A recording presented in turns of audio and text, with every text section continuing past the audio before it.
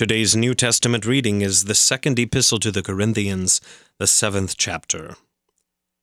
Since we have these promises, beloved, let us cleanse ourselves from every defilement of body and spirit, bringing holiness to completion in the fear of God.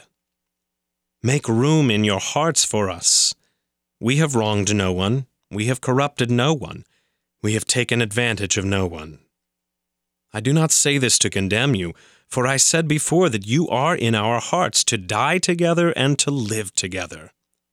I am acting with great boldness toward you. I have great pride in you. I am filled with comfort. In all our affliction I am overflowing with joy. For even when we came into Macedonia, our bodies had no rest, but we were afflicted at every turn, fighting without and fear within. But God, who comforts the downcast, comforted us by the coming of Titus, and not only by his coming, but also by the comfort with which he was comforted by you, as he told us of your longing, your mourning, your zeal for me, so that I rejoice still more. For even if I made you grieve with my letter, I do not regret it, though I did regret it, for I see that the letter grieved you, though only for a while. As it is, I rejoice, not because you were grieved, but because you were grieved into repenting. For you felt a godly grief, so that you suffered no loss through us. For godly grief produces a repentance that leads to salvation without regret, whereas worldly grief produces death. For see what earnestness this godly grief has produced in you, but also what eagerness to clear yourselves, what indignation, what fear, what longing, what zeal, what punishment. At every point you have proved yourselves innocent in the matter. So although I wrote it to you, it was not for the sake of the one who did the wrong, nor for the sake of the one who suffered the wrong, but in order that your earnestness for us might be revealed to you in the sight of God. Therefore we are comforted. And besides our own comfort, we rejoice still more at the joy of Titus, because his spirit had been refreshed by you all. For whatever boasts I made to him about you, I was not put to shame.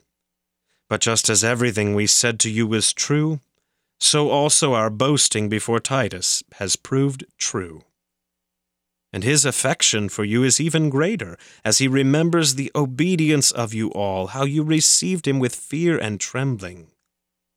I rejoice, because I have perfect confidence in you. This is the word of the Lord.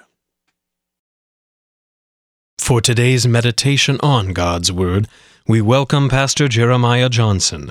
Nobody likes to be rebuked. Nobody likes performance reviews, or IRS audits, or detentions. When I scold my daughter, her lower lip begins to quiver, and tears well up in her eyes. Getting reprimanded grieves us. Now, in his first letter to the Corinthians, Paul himself gave them quite a rebuke. He rebuked them for divisions and sexual immorality in the congregation, and vindictive lawsuits and selfish behavior at the Lord's table, and on and on.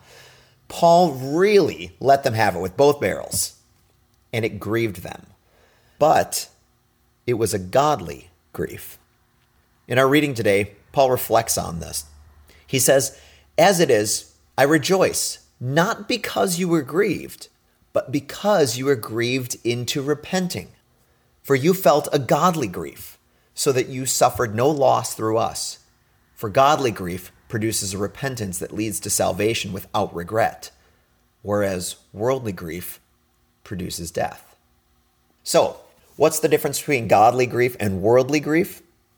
Godly grief always has a purpose, and that purpose is repentance. The Lord doesn't rebuke us because he likes to watch us squirm. He doesn't give us the 10 Commandments just to be a killjoy. And he doesn't reveal that we're poor, miserable sinners just so that we'll be poor and miserable. He wants us to live. So he wants us to repent. You know, strange as it sounds, repentance is always a hopeful act. If we had no hope of being forgiven, then what would be the point in repenting?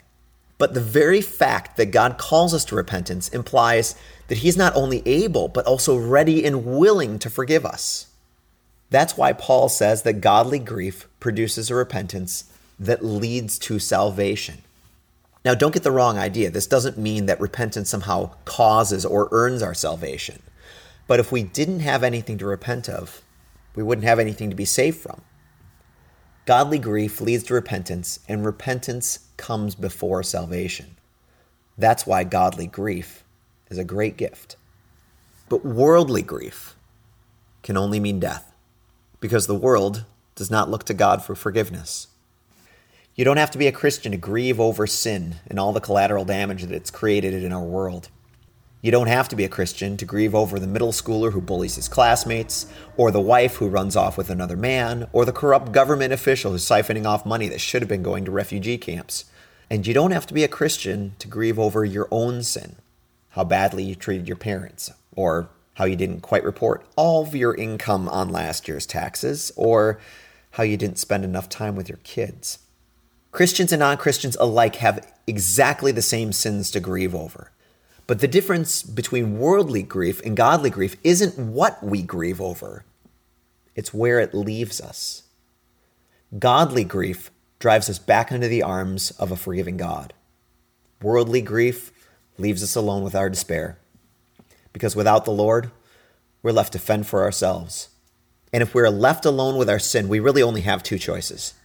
We either have to try and defend ourselves, justify our lives, or we have to find a scapegoat for all the wrongs in the world, including ours. But either way, without God, there is simply no forgiveness to be had. That's why worldly grief leads to death. Because the Pharisees were right.